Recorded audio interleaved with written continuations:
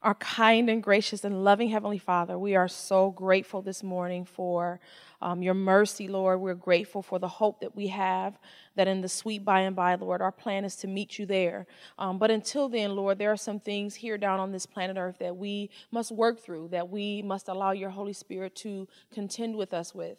And today our topic will be on relationships, Lord, and some different things that we encounter, whether it's from our past, our present, and also looking towards the future. We are asking that you will be here with us and dwell with us here, open up our minds and give us wisdom and understanding because it comes from you. And you said, Lord, that when we ask, that you want to give it liberally. So we are asking for that today, Lord. We don't stand here as ones who profess to know everything there is to know about relationships, Lord, but we know that the experiences that we've all had here are put together to help us to be able to learn more about who you are and more about who you want us to be, Lord. So again, we praise you, we thank you, Father, and we love you, and bless our time together here is what we ask in Jesus' name. Amen. Amen. All right, come on in, have a seat, and we will get started here.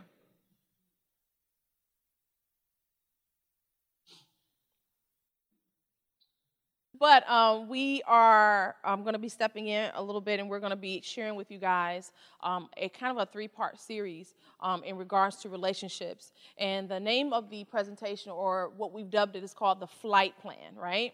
And so how many of you have actually gone on a flight, gone on a trip, right? Okay. It is a very great experience to be able to go all these different places, but it takes some preparation, correct? The destination is just one part.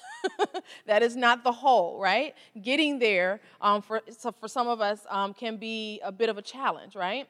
And so that is what we're going to be discussing and talking with you all about today, the flight plan of our lives and when it comes to relationships. There is pretty much a three-part plan to what it is that God has in store for us. So I'm going to ask my husband to come on up here, and he is going to help me with this. Let me put this here. Matter of fact, let me ask before he's doing that, how many of us are married here? Okay, all right. And the rest of us are sort of single, maybe dating, right? No, just loving it, like living the life, right?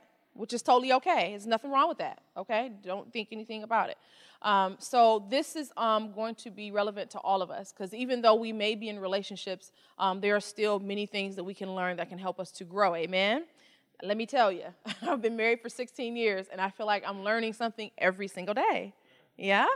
God is shaping and molding our characters. So one of the things that we are going to be talking to you guys about is the process before marriage. How many of you know that the place that we come from, it molds us and shapes us, right? Our parents or our grandparents, the people who are in our lives that give us the image of relationship, right? Or sometimes even the lack thereof. For me, I actually grew up in a single-parent home for most of my life. My parents divorced when I was around the age of 9. And so that was really devastating. You know, I didn't expect it, didn't know really what to make of it. And so as a kid, you just kind of roll with it, you know. It's not like you actually have a say-so, you know. And so in that process, though, you are learning a lot of different things. And a lot of those experiences ended up actually showing themselves later on in my life as a young adult, even as a single person, and also going into marriage. And so partly those experiences have a lot of impact on us as we go into seeking or trying to have a healthy relationship. Yeah, I want to, first of all, I want to let you know that Pastor Bentley had some circumstances come up, and that's why he's not going to be able to be here with you to do part 2 of his presentation. But hopefully we've done, like, I grew up watching wrestling, and we, you know, the Ultimate Warriors. Mm-hmm. Nobody knows about them, but anyway, tag team, you know. So like one partner is reaching out like, and the other one comes and taps his hand, and so we're rushing in to kind of fill in for Pastor Bentley. As my wife said, the title of what we're going to be sharing with you is Flight Plan. Every one of us is on a journey, and there are several things that every journey has in common. And we're going to be looking at 3 crucial elements of every journey. And we're going to, by the grace of God, help you to discover how our beginnings affect our journey, how our baggage can keep us from reaching our destination, and the benefits of not taking the direct route. I once was going out to the West Coast, flying from here in the Midwest, and I had 2 stops on the East Coast first. Did that make any sense? So I flew from Detroit to like New York to North Carolina, then out to California. Oh man, that was ridiculous. But we're going to be looking at some biblical principles that don't just deal with marriage, but they deal with life. And these principles will give us insight into navigating some of the most challenging twists and turns. First thing I want to do is ask you to, can you read that? Barely, huh? Anyway, this is Psalm 139, verses 13 through 16. It says, "Certainly you made my mind and heart. You wove me together in my mother's womb. I will give you thanks because your deeds are awesome and amazing. You knew me thoroughly. My bones were not hidden from you when I was made in secret and sewed together in the depths of the earth." Is it all there? Yeah, in the depths of the earth. Your eyes saw me when I was inside the womb.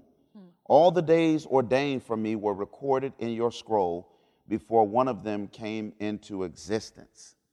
So how well, according to the 139th Psalm, how well or how intimately acquainted with us is God? Very, right? Would you say that he's more acquainted with us than we are with ourselves? Yes, certainly.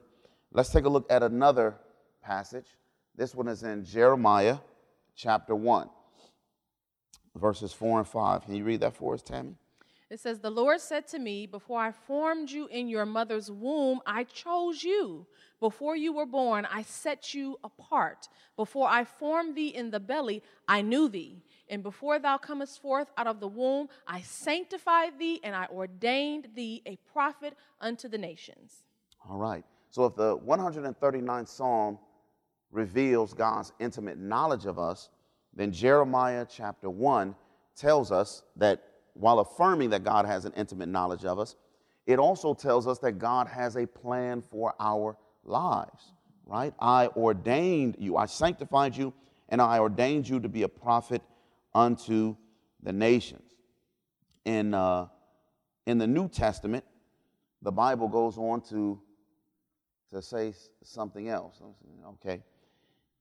Jesus answered and said unto him, "Verily, verily, I say unto thee, except a man be born again, he cannot see the kingdom of God." So if you're following with us, first God says, I am intimately acquainted with who you are. I know everything that there is to know about who you are. God says, not only do I know everything that there is to know about who you are, but I have a plan for your life.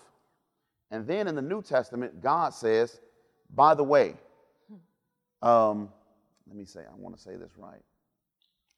Because I'm so intimately acquainted with your birth and who you are, I'm going to say that you need to be born again. You get that? You need to be born again.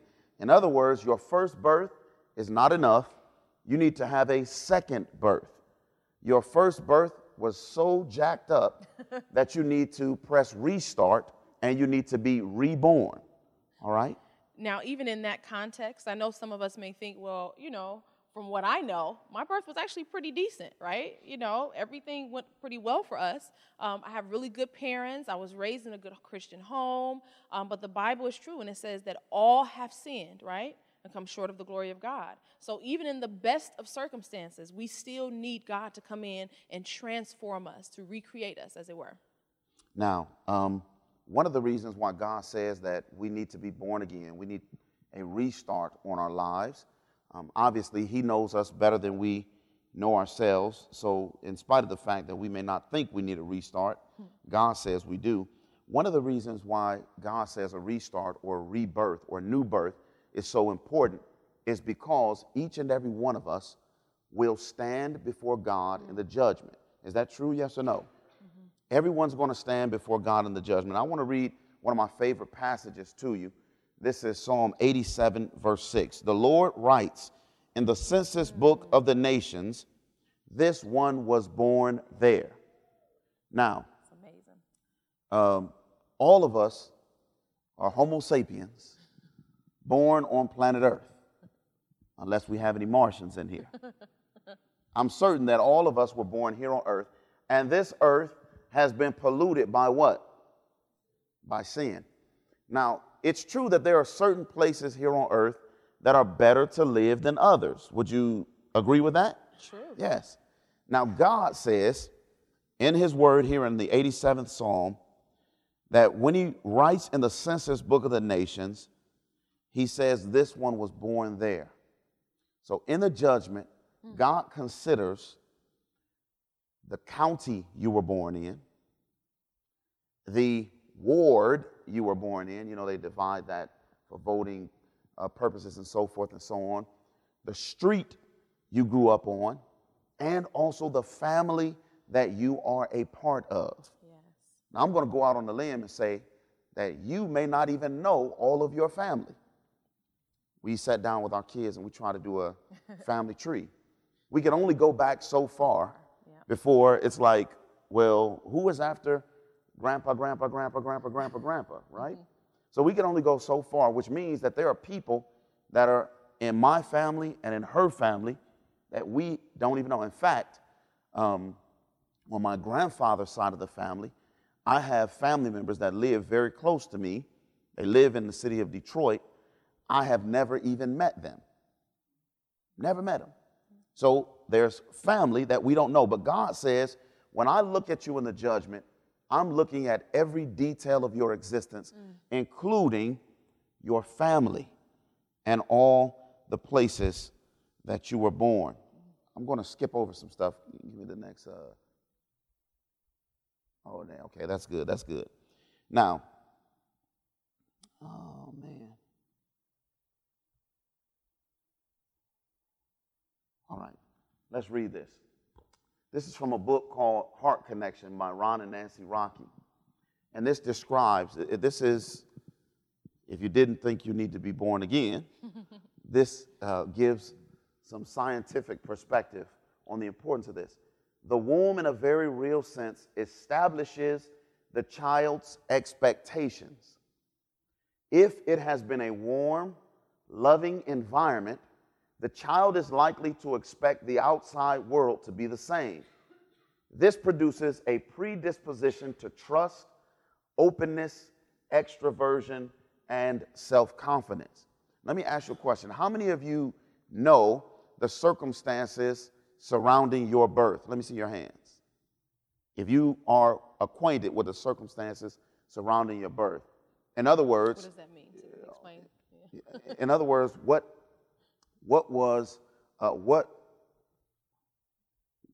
were your parents when you were born? How was their relationship? Good or bad? How was your mother's health? Was she excited that you were going to be born emotionally? Right. So when we talk about the circumstances surrounding your birth, that's what I'm talking about. How many familiar? I've seen one hand, two, kind of, three. Okay. So some of us are familiar with that. So apparently what we experience in the womb has a great impact on how we connect and relate with others when we are born. Now, hopefully we'll continue to see the importance of why Jesus says we need to be born again. This is another one from the same book, the continuation of the previous quote. The world will be his oyster. That is, this child who has had a pretty good prenatal or womb experience. The world will be his oyster just as the womb has been. If that environment has been hostile, the child will anticipate that his new world will be equally uninviting. He will be predisposed to suspiciousness, distrust, and introversion. Relating to others will be hard, and so will self-assertion. Life will be more difficult for him than for a child who had a great womb experience, okay? So good womb experience, bad womb experience. All of us have kind of a shady womb experience because we're born in a sinful world, okay? Even though our parents may have done their very best. You can see the emotions, this is really powerful. You can see the emotional reactions on the fetus's face, says Dr. Bernholz. If they look unhappy, there is probably a reason. I've seen starving fetuses crying, just like the newborns. They used to be considered blobs, but they are not. I'm going to tell you something. As having given birth to 4 kids, Lord help me. It's amazing now, just the amount of ability that you have to be able to go on a screen and look at the child in the womb and the faces and all these things. And, you know, when you're having a baby, you're going online and you're looking for everything, you know, because you're scared. You're like, oh, my goodness, I want to bring this new child into the world. And it's amazing. One of the things I read about was that a child can actually sense when the environment that they're coming into is hostile. So much so that it can actually even abort itself. So you hear about people having miscarriages, right? And they don't know why they're not. This isn't attributed to every situation, okay? But children know when the environment that they are in is hostile. One of the reasons why they know is because of the mother's emotional state, right? Everything that you're feeling when you're pregnant, that baby can feel it. They can hear the arguments. They can hear or feel when you're fearful or where you feel abandoned or where you feel like, man, I have to go through this all by myself. I'm alone. So it is very powerful. And I think this next portion of it brings that out. Why don't you read that one too? Yes. This is it. Mm-hmm. The fetus can see, hear, and experience, taste, and on a primitive level, even learn in utero. That is the uterus before birth. Most importantly, he can feel, not with an adult's sophistication, but feel nonetheless. Hold on. An unborn child grows emotionally agitated as measured by the quickening of his heartbeat. Each time his mother thinks about having a cigarette, she doesn't even have to put it into her lips or light a match. Man, that's powerful. So a mother who smokes, when she thinks about the cigarette, they can measure the fetus's heartbeat beginning to quicken as a result of her thoughts. Hasn't smoked it yet. Isn't that profound, right? So the heartbeat, if it may not be a cigarette, but if the mother is getting ready to eat a slice of pizza or something like that, maybe the heartbeat will quicken. So there's a connection.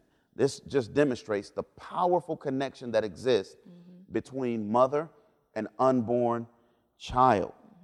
Now, if you didn't understand it before, certainly, hopefully now you can understand the importance of Jesus saying that you must be born again. Go ahead. And I'll share this too, just because I know that we've talked about the mother, right? But fathers play also a major role. It was funny when we had our first son, Israel. My husband used to sing, of course, you know, to him while I was carrying him in the womb. And, you know, you think it's cute. Past like, tense, oh. used to. Used to sing. And the funny thing is the day that we gave birth to him, he was crying and he was, you know, just, let baby cry. And my husband began to sing. And literally everybody in the in the room where he was born, even the nurses, were amazed because he immediately stopped. And he looked and he found his father. He recognized that voice. So fathers and mothers, the way that God intended it, play a major role even prior to them coming into the earth. Amen? Now let me suggest something to you in a form of a question. Did Mary's pregnancy affect Jesus? Did Mary's pregnancy affect Jesus?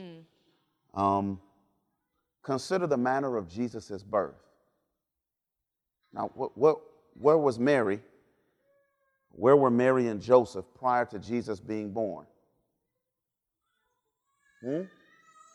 They were in Nazareth. And they had to travel to where? Bethlehem. And they had a nice, comfortable limousine with leather seats. And, there was a great suspension system. And is that how she made the, no?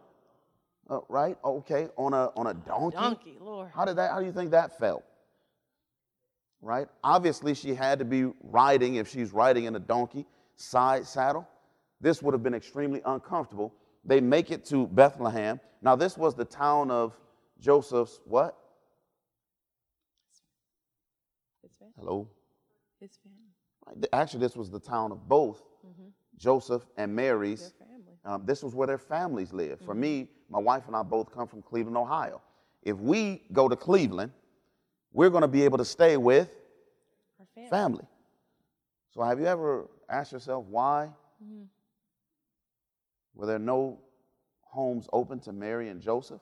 Why did they have to seek, not refuge, but why did they have to go looking for a place to stay in an inn when they should have had, I'm going to come to you, when they should have had some sort of family that would have been there? Go ahead.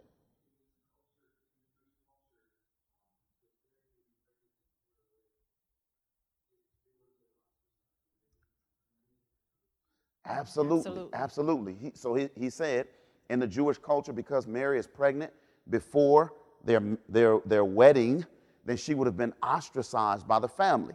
So that means she's cut off. Nobody's talking to her. Alone. How does that feel? Imagine carrying your first child. Your first baby. You can't talk to your mom about who's supposed to be special, from God, so forth and so on. And yet you're going through this tremendous amount of loneliness. Your family, your husband's family, so forth and so on. I'm merely suggesting, based on what we've read, that Jesus is able to meet each and every one of us where we are.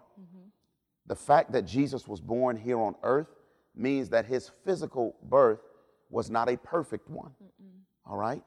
It was not a perfect one. And he was, in fact, influenced by those prenatal things just as you and I are.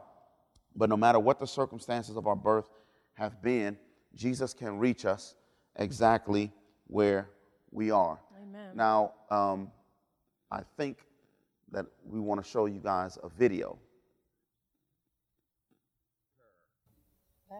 Thank you. You've heard the saying, he's carrying a lot of baggage from his past, or avoid her. Baggage. But think about it. I mean, baggage, we get it from other people, the things that they do to us or say to us. And if we carry those memories around, in essence, we carry baggage. We begin collecting baggage when we're just little kids. There you are. Hey. Hi. Hey. Hi. Hey. Hey, I need to talk to you. Yeah, what? Well, we were talking about building the tree house. Yeah. Yeah. I love tree houses. Yeah, it's just a thing. See, you can't help us build the tree house. Why? Well, you don't really want me to tell you. Yeah, I do. Okay, well, we were talking, the gang, we were talking, and, Yeah. you're too fat. What? You'll weigh down the tree house. I'm not fat. Yes. No, Yes. I'm not. No. Mommy just says I'm big bone. Dinosaurs are big boned, you're fat. No. Mommy says I'm chunky. Peanut butter's chunky, you're fat. No. Mommy says that I've lost weight. I think you found it. No. Mommy says I'm just different. Your mommy says you're just different? Yeah, I'm just different. Go back to where you came from. I gotta go. Bye. Sticks and stones may break my bones, but words will never hurt me.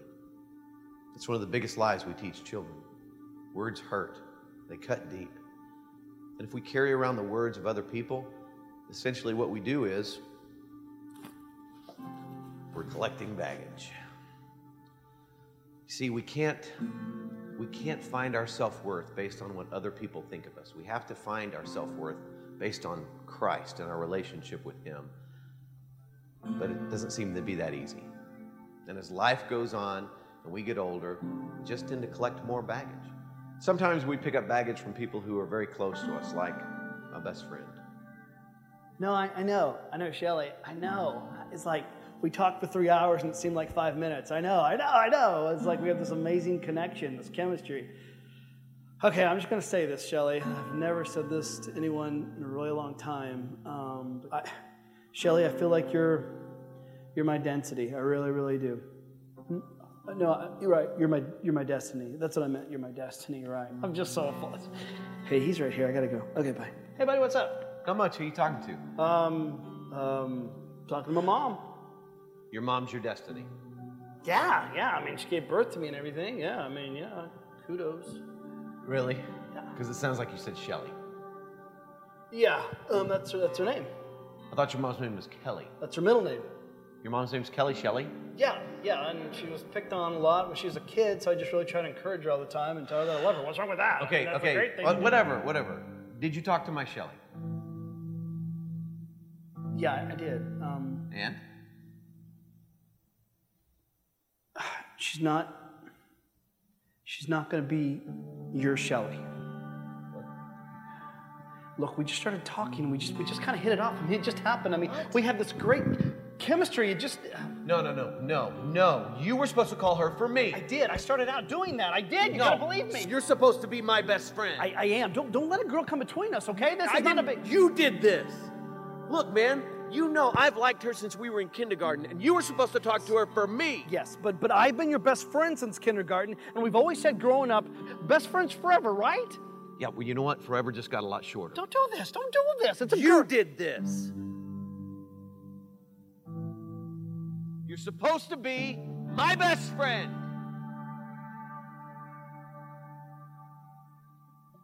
And our friends. They're just trying to get through life the same way we are.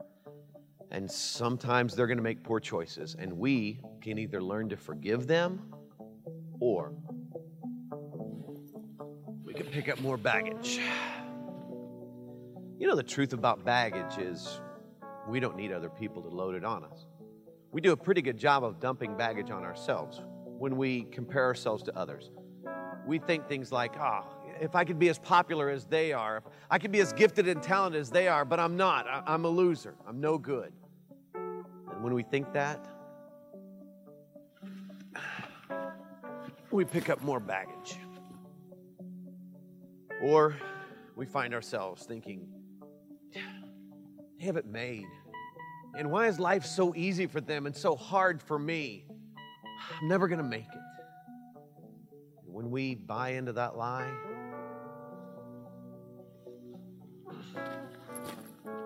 more baggage. And sometimes we pick up baggage from people who love us dearly. They just don't realize that their words cut like a knife. Son. Hey, Dad. What happened out there? The ball slipped. The lights got in my eyes. The lights got in your eyes. Yeah. You know that's what cost us the game, don't you? Yeah. The ball slipped. How many times have I gotten up in the morning before 5 a.m., before I go to work on the stuff with you? Huh? There were scouts out there. You realize that? Dad, the ball slipped. The ball slipped. It did. I mean, what do you want? Hey, Coach. Huh? No. Butterfingers, yeah. We're going to work with them. Uh-huh. All right. See you later. Are you crying? No. Well, don't. Pull it together. People are watching. I want you to grab your stuff. I'm going to go to the car and I'll meet you there, all right? Dad. I'm just disappointed in you, all right? These were our dreams, right? Grab your stuff.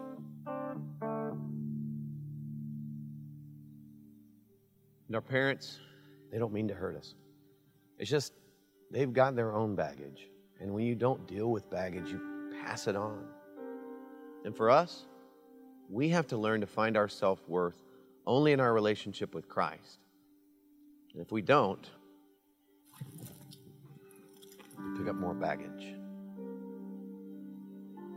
It gets uncomfortable, tedious, and our natural tendency is to want to dump this baggage onto someone else, but it always backfires. Hey, can I ask you a question? What are you doing in my room? I just need to ask you a question. What?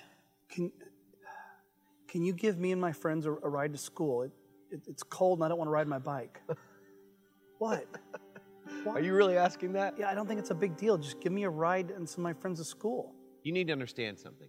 Just because you and your loser friends are in high school now doesn't mean I'm going to give you a ride, okay? Because look at me. You need to understand that when people look at you, they see a freak, all right? And if they know that I'm related to you, if they know we're brothers, they're going to think I'm a freak too, okay? And I'm not okay with that. So here's the deal. I don't care how you get there. I don't care if you have to walk or crawl or whatever, but I'm not going to be a chauffeur for you and your loser friends, okay? It's not my fault that Dad left. Why do you keep taking out on me? Whatever. No, you know I'm right. Okay. I'm sorry. You're not sorry. You're only sorry that I'm calling you out. Just ride my bike. I said I was sorry. I'll ride my bike. Come on.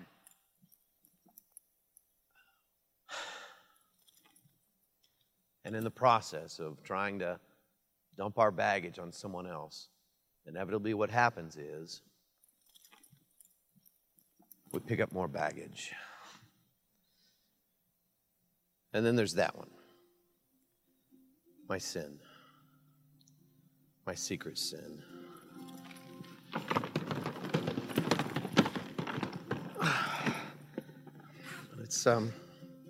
It's cool. I mean, I've got it under control. Who am I kidding? Most of the time it has control of me. And this is the way I live. And yet, I hear the words of Christ who says, I've come that you may have life and may have it abundantly. I don't know about you, but this doesn't really feel like abundant life to me. I can't walk straight. I can barely keep my balance. And then I remember his words. Because Christ also said, come to me, all you who are weary and heavy laden, and I will give you rest. That's what I want. That's what I want. So I go to God. God, please, if you're willing, would you take this baggage from me? Because God, I'm miserable and I can't live this way anymore. Please take it.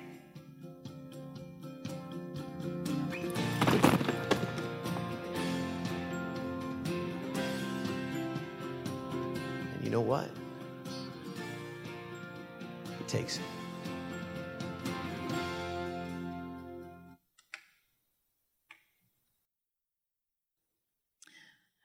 My husband and I love this little video because we found that it's just an amazing description of what really, honestly, we all have to experience in order to be set free from sin. And see, sin is not just always about some of the things that we do, right? As we saw in this video, it's very clearly that we pick up baggage, right?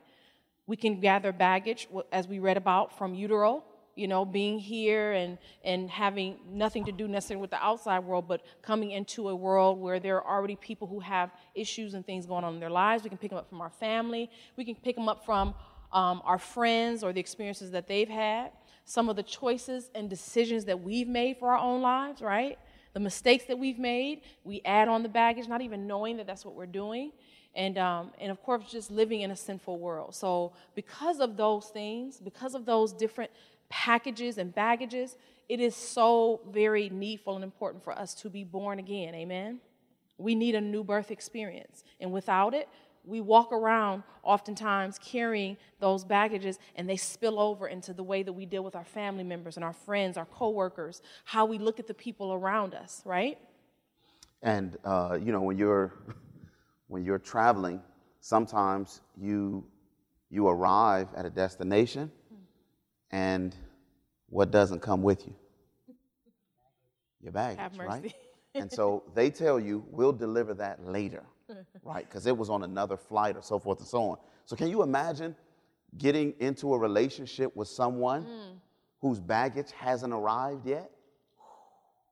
You know, and here you are now, and you're like, oh, yeah. And they're like, oh, by the way, I got some stuff here. And you open the door, and there's this mountain of stuff that just comes rolling out. But it's not as though it comes from one person. Mm-hmm. It comes from both of us. Yeah. You know, we bring baggage into and not just in our marriage relationships. Listen, when we come into churches, people come with a bunch of baggage. Yeah. They come with stuff, and you're like, man, why are they so angry? And as though you've done something. Sometimes we haven't done anything. Yeah. It's just that individual's baggage. Well, there is a need, and I hope that we've emphasized that clearly. There's a need for a fresh start, a need for a reboot or a rebirth.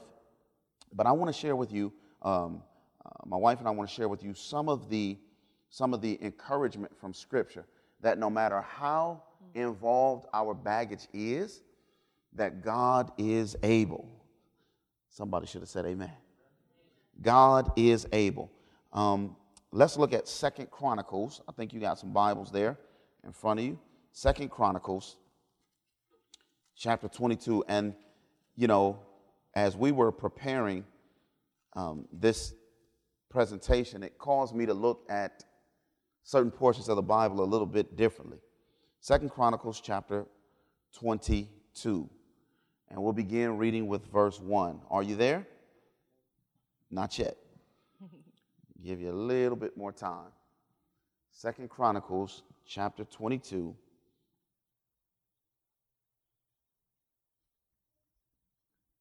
And we'll begin reading with verse 1. Everybody got it?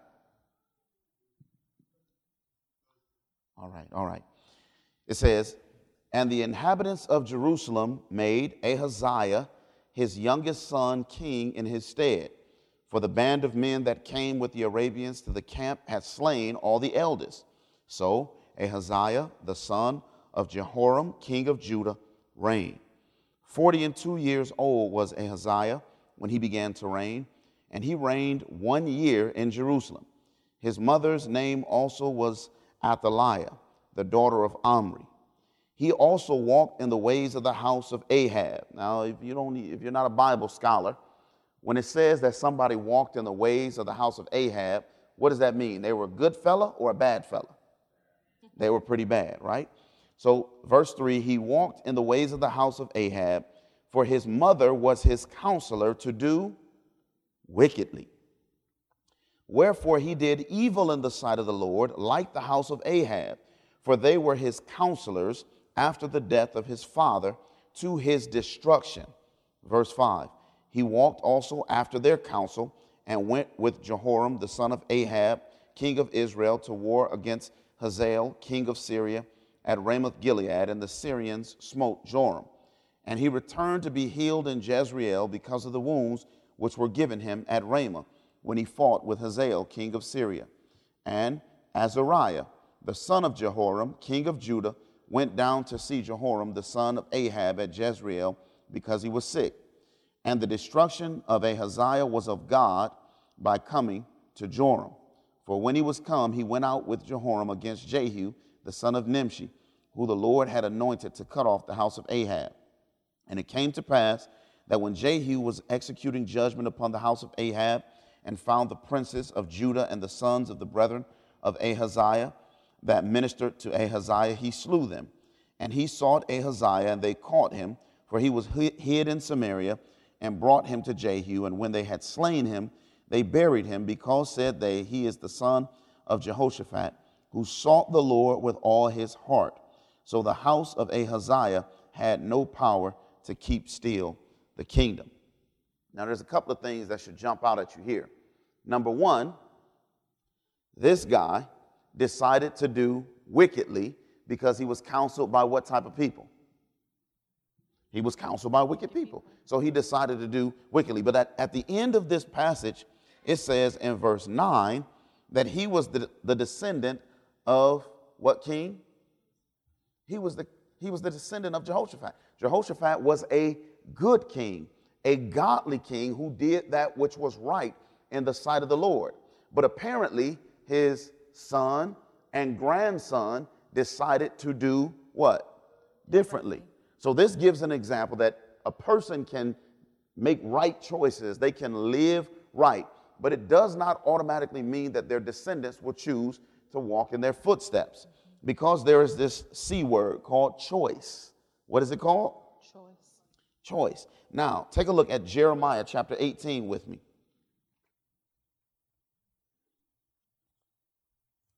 Jeremiah chapter 18.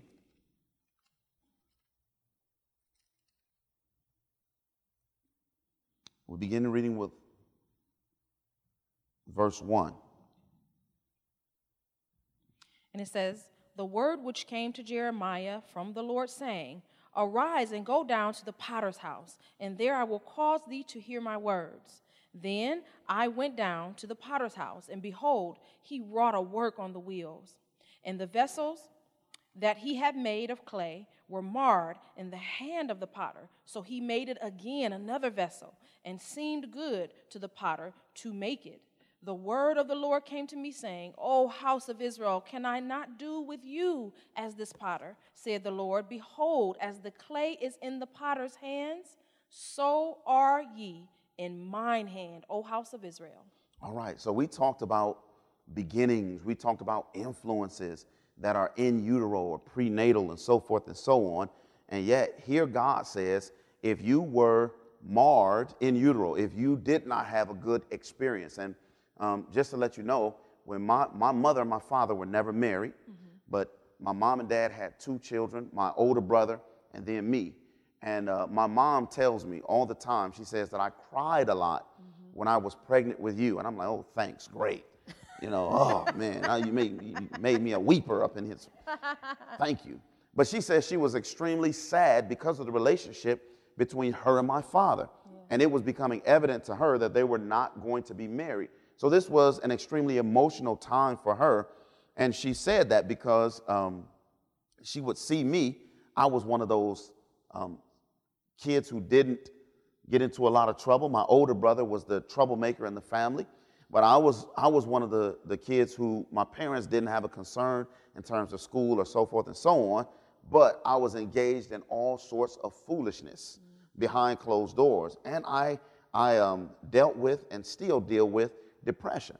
So my mom was able to see that, and she was able to let me know that, hey, look, this is an influence on why you are struggling with this. Right. But the good news of of Jeremiah is God says that if you were marred, that I can do what? I can make you over again. Amen. Just like the potter can do with the clay, yeah. God says, I can do the same thing with you. So listen, yes, you may have experienced certain prenatal influences. Yes, you know, your beginnings may not have been the greatest, but here again is where the New Testament promise of a new birth becomes extremely important to each and every one of us, because it entails God's promise to do a work with us, for us, and in us, which we could never accomplish for ourselves. Now let's look at Ezekiel chapter 18. Ezekiel chapter 18. And I will read in your hearing beginning with verse 1. Ezekiel chapter 18, verse 1.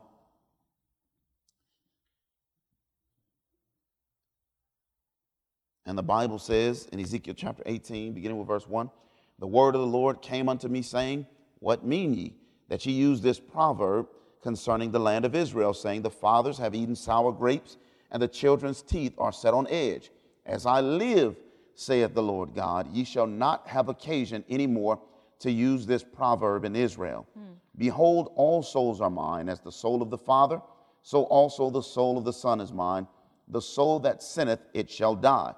But if a man be just and do that which is lawful and right, and hath not eaten upon the mountains, neither hath lifted up his eyes to the idols of the house of Israel, neither hath defiled his neighbor's wife, neither hath come near to a menstruous woman, and hath not oppressed any, but hath restored to the debtor his pledge, hath spoiled none by violence, hath given his bread to the hungry, and hath covered the naked with a garment. He that hath not given forth upon usury, neither hath taken any increase, that hath withdrawn his hand from iniquity, hath executed true judgment between man and man, hath walked in my statutes. Verse 10, if he beget a son that is a robber, a shedder of blood, and that doeth the like to any one of these things, and that doeth not any of those duties, but even hath eaten upon the mountains and defiled his neighbor's wife, hath oppressed the poor and needy, hath spoiled by violence, so forth and so on.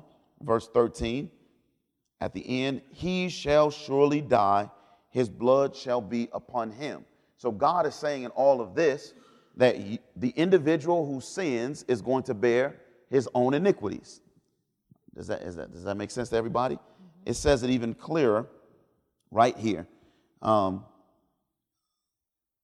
Verse 19, yet ye say, why doth not the Son bear the iniquity of the Father when the Son hath done that which is lawful and right, and hath kept all my statutes, and hath done them? He shall surely live. The soul that sinneth, it shall die. The Son shall not bear the iniquity of the Father, neither shall the Father bear the iniquity of the Son. The righteousness of the righteous shall be upon him, and the wickedness of the wicked shall be upon him. Now, there's something important that I want to bring out here, because you read that and you're like, yeah, but you just talked about all of these influences. God is talking about judgment. He's talking about what? Judgment. Judgment. So in spite of all my in utero prenatal experiences, God and my family, God is not going to judge me according to the sins of my mother and father if I do not persist in those sins. Amen. Does that make sense to you?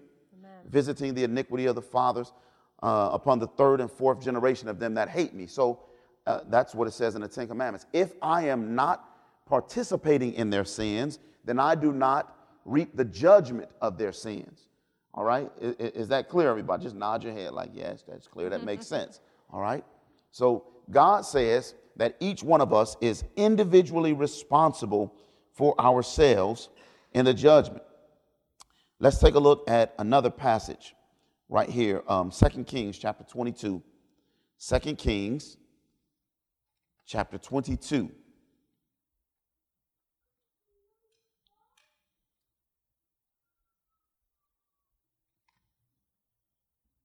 Second Kings chapter 22, and I'll read verses 1 and 2 for you.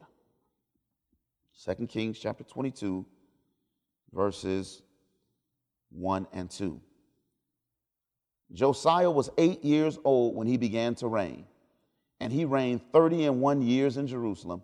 His mother's name was Jedidah, the daughter of Adiah of Basketh.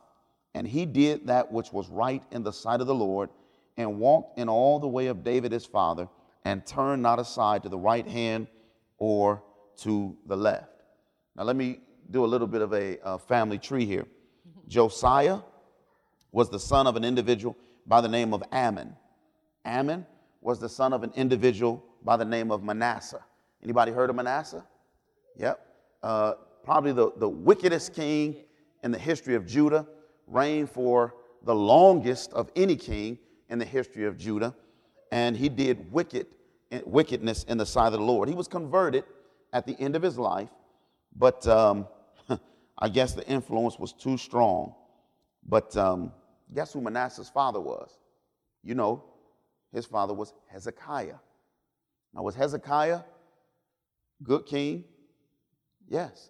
The Bible says he did that which was right in the sight of the Lord. So Hezekiah, who's a good king, gives birth to a son who becomes the wickedest king ever, who is converted at the end of his life, yet his son Ammon is wicked, and this gentleman by the name of Ammon gives birth to Josiah. Question: what would it have been like to grow up in Josiah's home? And yet the Bible says when he was how old? When he was 8 years old.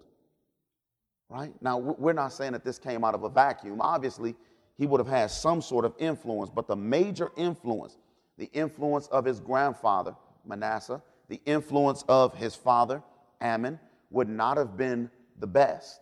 Genetically, he would have not been predispositioned towards righteousness or holiness.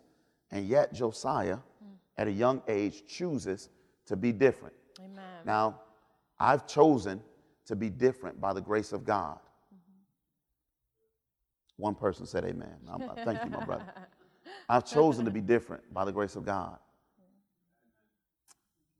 First person on my mother's side of the family that did not have a child out of wedlock, but had children after being married. First person choosing to be different, right?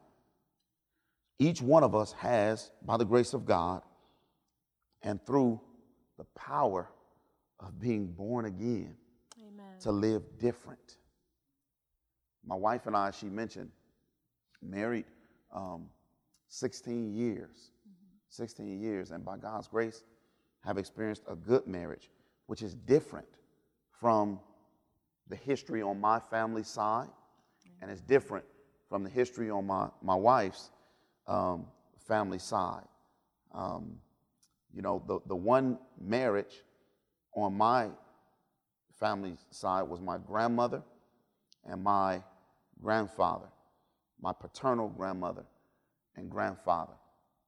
And my wife, her paternal grandmother and grandfather demonstrated a good marriage. Other than that, that was it. not good. Not good. Yeah. But God is gracious. Amen. God is gracious. So good. We can walk a different path by God's grace than those who have gone before us. And this is what I'd like us to close with. Can you read Genesis chapter 11? Genesis chapter 11, verses 1 through 6.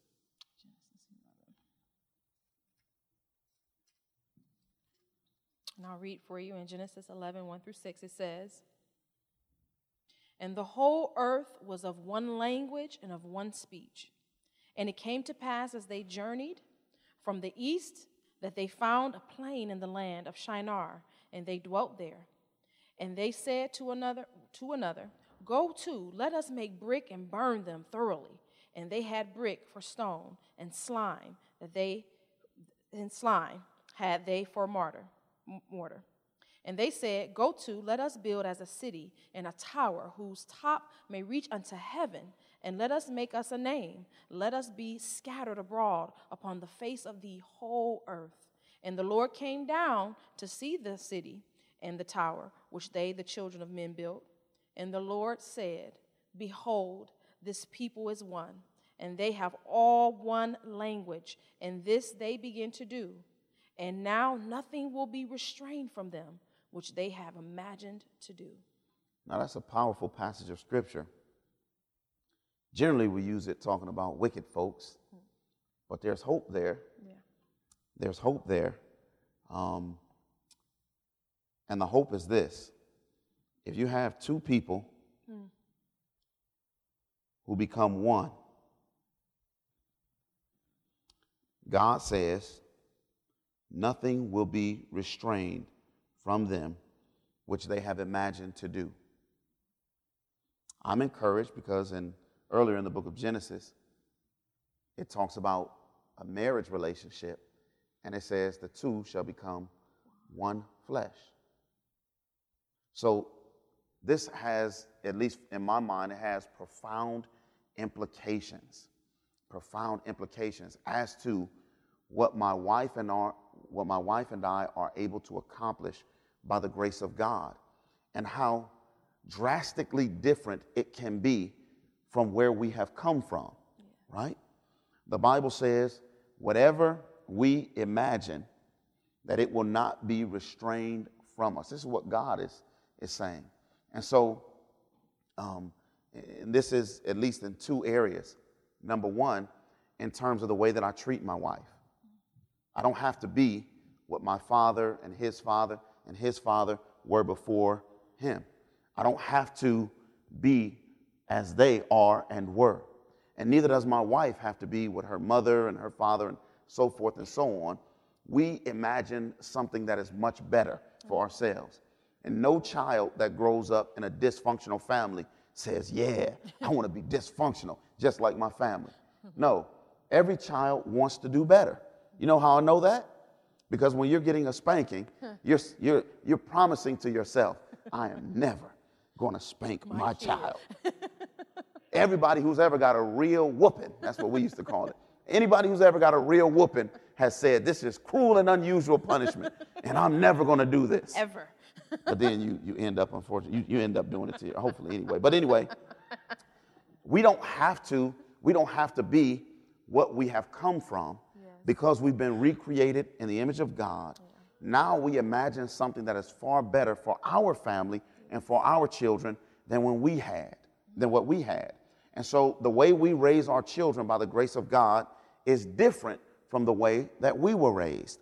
It is better. Now listen, if you think your parents raised you well, I praise God and hope somebody's parents raised them well. Amen. If you think your parents raised you well, I want to encourage you that God expects you to do better. Amen. Amen. God expects you to do better. If Jesus doesn't come and you have children, you get married, so forth and so on, God wants you to raise your children better than you were raised. That's what he wants for every generation. Yeah. But in order for that to happen, what we bring into every human relationship and every experience, and by the way, this even goes for our experience and our relationship with God. Yeah. What we bring in, all of this baggage, has to be taken care of in the new birth experience before we can come together with someone else, have one mind, and accomplish by the grace of God that which seems impossible. So if you had seen my wife and I, we went to the same high school, graduated from the same high school in the same class. If you had seen my wife and I back in the early 90s in high school, you would never have imagined, in fact, we would never have imagined Amen. that we would be, doing what we're doing, that we would be where we are in our lives. It simply was not in the cards, as it were, for us at that time. However, God had a plan. Yeah. And through working in each and every one of our lives, he's able to bring us together so that we can accomplish by his grace something that blows our minds, it blows the minds of our parents and the rest of our family members. The beautiful thing about this, and I guess we'll close here, is that it doesn't matter where you are in your life right now. It doesn't matter what stage you're in. If you're single, if you're married, if you're going through some type of weird relationship situation, it's never too late. It's never too late to deal with your baggage. It's never too late to say, you know what? It's time for me to be able to identify what these things are that I've piled on or have been given to me. Because some of the baggage that we have, we didn't give it to us, right? I come from an abused background. I didn't ask for that. But praise be to the Almighty God. That baggage, just as we saw in that video, can also be released. It can be dealt with. It doesn't matter where the baggage came from. You can be a new creature in Christ Jesus. Amen? Amen. And I want to say this. We know this theologically, and we're the rest of the time that we spend together, not today, but the rest of the time we spend together, I hope will bear this out, that there are things that take place in a moment, and there are things that take place over a lifetime. Dealing with our baggage, being liberated, is the work of a moment by faith, but it is also the work of a lifetime. So we'll delve into that the next time that we spend some time together. Are there any questions? Comments? All right. Well, let's bow our heads together for a word of prayer as we close. Loving Father and our God, we are so thankful. We're so thankful that in your infinite wisdom and knowledge, that you have provided a way to deal with every inch of who we are, every fiber of who we are.